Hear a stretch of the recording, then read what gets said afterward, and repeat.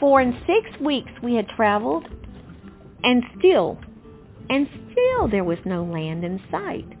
Now we were always cold and wet and cold, and water seeping in from above put out my mother's cooking fire, and there was nothing to eat but hard, dry biscuits and cheese. My brother was sick, and many others too, and some began to ask why we had left our safe homes to go on this endless journey to an unknown land. Why? I also asked the question of my father that night. He said, "We are searching for a place to live where we can worship God in our own way," he said quietly. "It is this freedom we seek in a new land, and I have faith that we will find it." Looking at my father, so calm and sure, suddenly I too had faith that we would find it. Still the wide dark sea went on and on and on and on, in 8 weeks, 9. Then one day a sailor, sniffing the air, said, "Land's ahead!" We dared not believe him, but soon bits of seaweed floated by.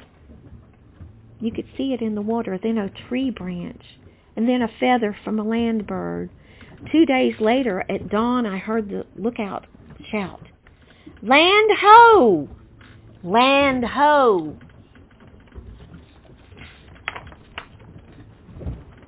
Everyone was well enough to stand crowded on deck, and there through the gray mist we saw it, a low, dark outline between sea and sky. Land. Tears streamed down my mother's face, yet she was smiling.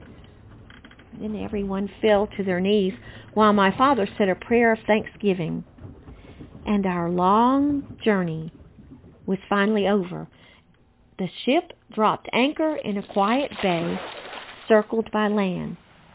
Pale yellow sand and dark hunched trees were all we saw, and all we heard was nothing but silence. What lurked among those trees? Wild beast? Wild men? Would there be food and water? A place to take shelter? What waited for us in this new land? Well, day after day, after we got there, a small party of men in a small boat set off to find out. And all day I watched on deck for their return. When at last they rowed in sight, they brought armfuls of firewood and tales of what they had seen. Forests of fine trees, rolling hills of sand, swamps and ponds, and rich black earth, but no houses or wild beasts or wild men. So all of us went ashore, finally. My mother washed the clothes we had worn for weeks beside a shallow pond, while my brother and I raced up and down the beach. We watched whales spouting in the sparkling blue bay and helped search for firewood, and we found clams and mussels and the first fresh food we had tasted in 2 months. I ate so many I was sick. Day after day, the small party set out from the ship looking for just the right place to build our settlement. The days grew cold. Snowflakes danced in the wind. The cold and damp made Minnie sick again.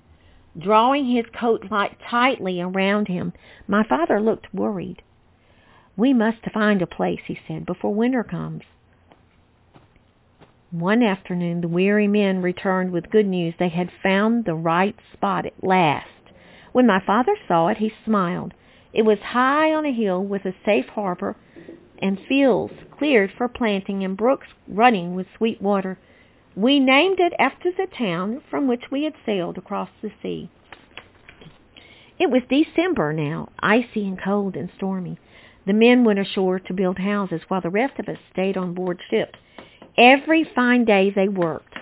But as the houses of our settlement began to rise, more and more of our people fell sick.